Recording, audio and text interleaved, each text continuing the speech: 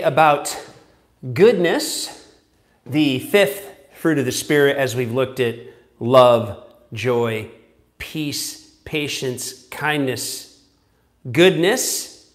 And what are we talking about when we talk about goodness? Now, first of all, no one really thinks of themselves as not good, not too many people. And so when the Bible talks about goodness being a fruit, a character quality, a descriptor of our following of Jesus, what exactly are we talking about? Is this something that you arrive at, or is it a compass, something that you're pointed towards? Okay, so there's four definitions. This word goodness out of Galatians 5, first of all, it is not a passive quality. So let me say it like this. The converse of this would be the idea of the word justice. So the idea of goodness, as we're going to find as we look more into this, very much has to do with what is right, what is wrong. Our sense, our inclination towards what is right and what is wrong. So it's not a passive word. It's an active word. It's a way that we're pointed in our life. It has to do with our moral direction, a desire coming up inside of us to do the right thing. So it's not a passive word. Secondly, it is the deliberate preference of right to wrong. The deliberate preference of right to wrong, what is that talking about? It's talking about the motive in our heart to do what is right. So as you follow Jesus, you will find yourself more and more inclined to do the right thing instead of doing the wrong thing. The Bible refers to this as keeping in step with the Spirit or being led by the Spirit. That means that as we follow Jesus more and more, we will be inclined to do the right thing. What is the right thing? Well, this Holy Spirit will let you know in each situation what is the right thing, what is the wrong thing. The most powerful thing that you can do to accelerate your spiritual growth is to yield your life to the Holy Spirit, is to say, Holy Spirit, fill me. Holy Spirit, guide me in every situation and circumstance that I find myself in today. And then this quality of goodness, this fruit of the Spirit will begin to manifest. It's not a passive thing. It's a deliberate thing. The word deliberate there. Now, the third thing that it is it's the firm persistence and resistance to evil.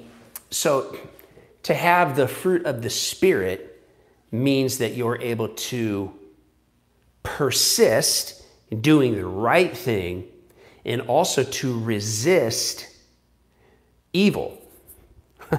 So it's persisting in doing what is right. It's resisting what is wrong. Now, how do we do that?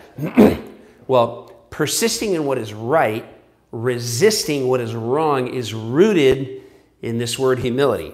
So there are some things that you're sort of inclined to resist as a part of your character that's already formed. Then you need accountability where you are weak. You see, it takes humility to overcome your weaknesses. You don't overcome your weaknesses with your strength. You overcome your weaknesses with someone else's strength. So that is exactly why we need other believers. Leaning on the strength of other believers is what helps us overcome our weaknesses. Having humility and leaning on other people's strengths is what helps us persistently do what is right and resist what is wrong.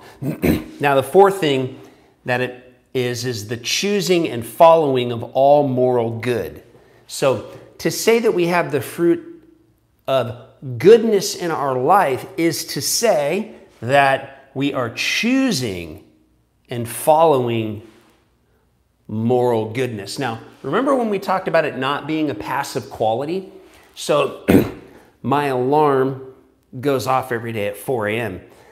because my father drove a forklift for 37 years. That's the time that my father got up.